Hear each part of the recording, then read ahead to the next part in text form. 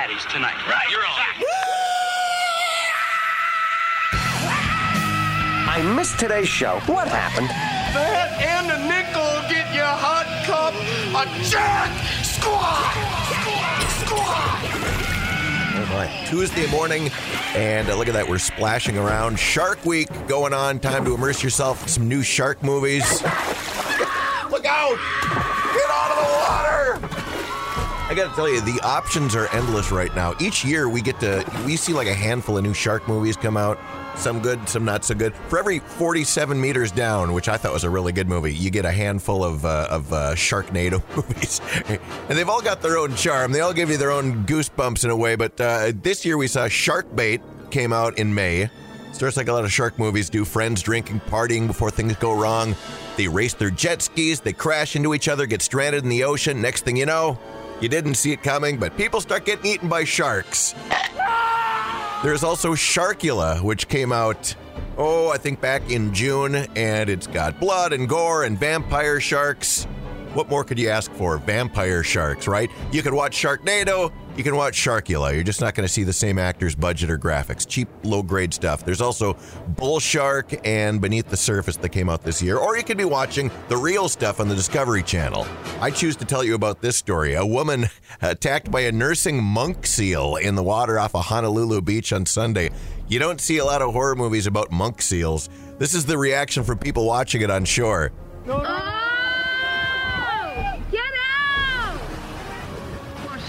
To begin with, she should have. Get her out of the way. Get her out of the way. Somebody called the police, right? I called the ambulance. Are you okay? Did you get bit? Yeah. Got bit. That's a lot of germs. Nothing broke her skin, right? Little anticlimactic. That's why you don't see horror movies about it. The guy goes, she got bit. There's a lot of germs, but it didn't break the skin. Nursing monk seals do not make for good horror protagonists. Meanwhile, this is here's a sweet one to wrap things up. A video going viral of a man in a boat rescuing a piglet that he found swimming in the middle of the ocean.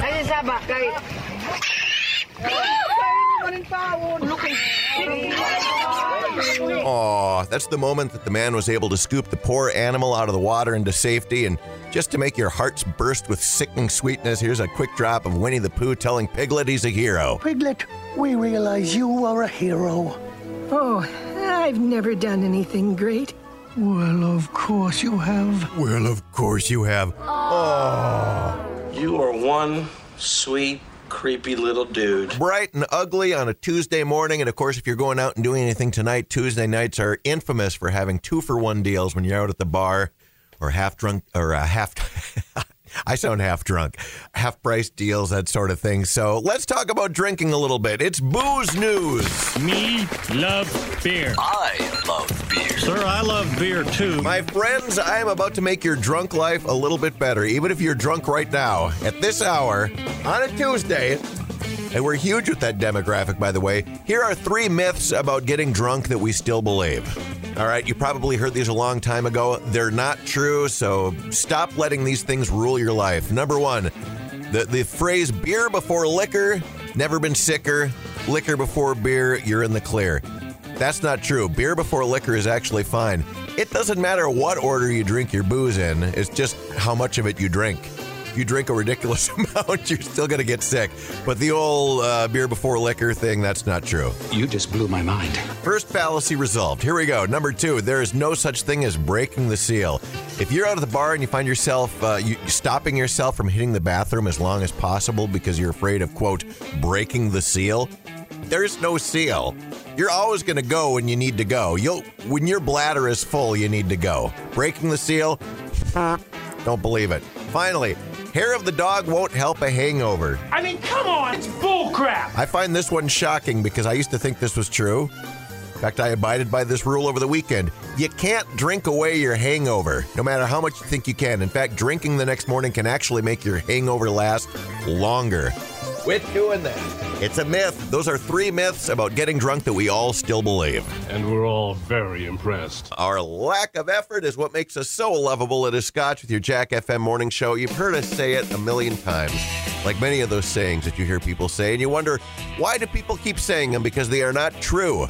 You know, I turn to the internet, there's a thread online where people are talking about popular sayings that are actually BS. Oh, I gotta get on that internet. I'm late on everything. And there are actually some good ones. Here's a few of the highlights. You can tell me if you agree with these or not.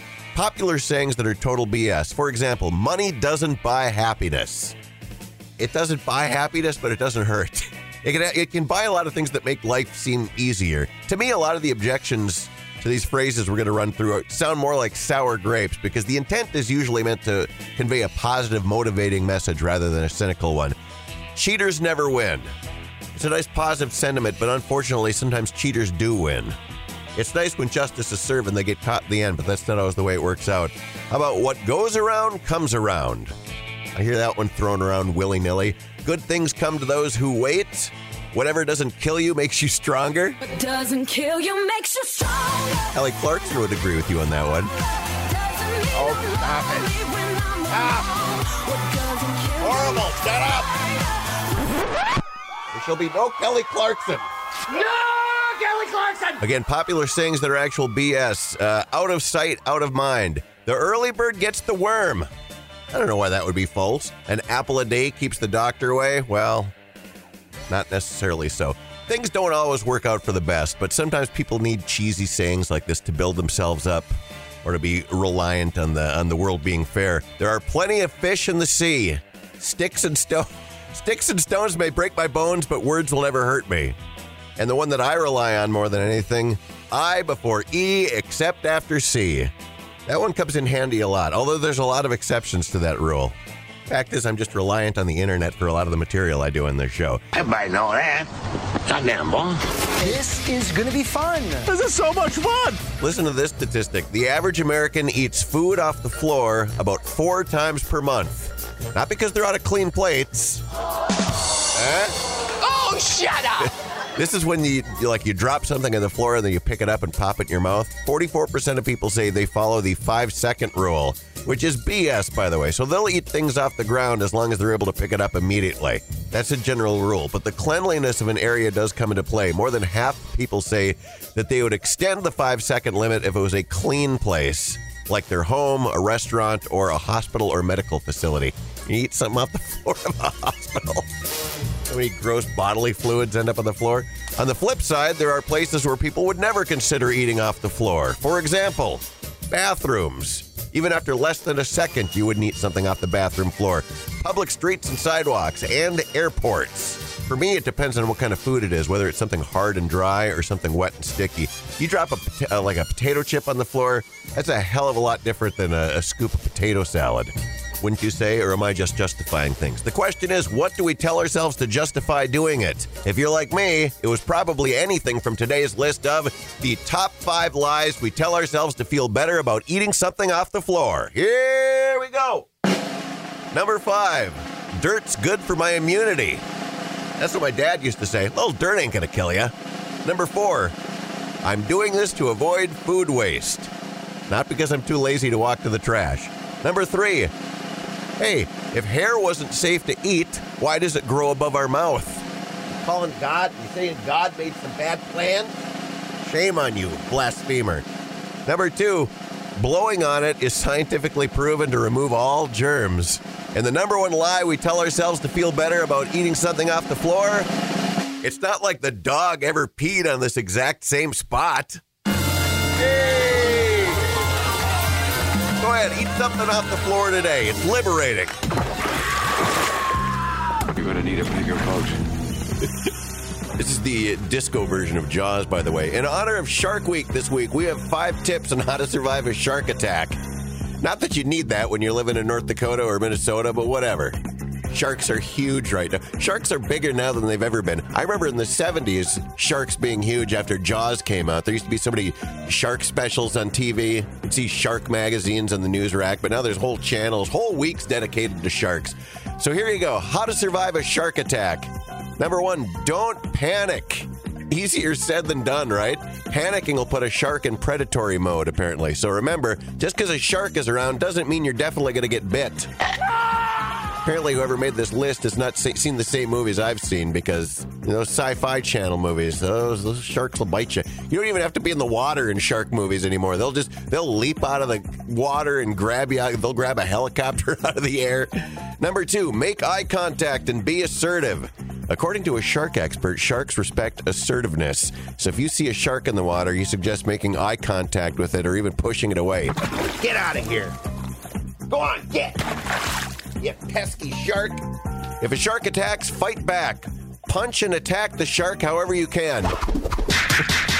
The eyes, nose, and gills are all good targets, so no matter what, don't play dead. You don't want to just lay there and let the shark just come up and snag you. You got to fight back. Assess your injuries. If you have an arm wound, try to keep it raised above your heart, which will slow the bleeding. And finally, swim to shore and get help. I don't think that's that innovative of a tip. I think that's most people's goal. After a shark bite, all that splashing and commotion and blood could attract other sharks that might be nearby. So you want to get to solid ground, stop the bleeding, and get medical help. And then I'll throw one on, pray that there isn't a Sharknado. It'll just come swooping out of the sky. There you go. How to survive a shark attack. More meaningful, helpful information for you in your Jack FM morning show here on 101.9 Jack FM. So, you guys hear anything good on the radio lately? I'm a huge fan of your show. Quiet, numbskulls. I'm broadcasting. Brace yourself because it's time for Random Facts. Random Facts you didn't even know you needed to hear for a Tuesday. You know the spiel, write them down, hold them up, shove them in your pocket, and when need be, whip them out and say, surprise! Look at these random facts I got. Great way to impress those around the office.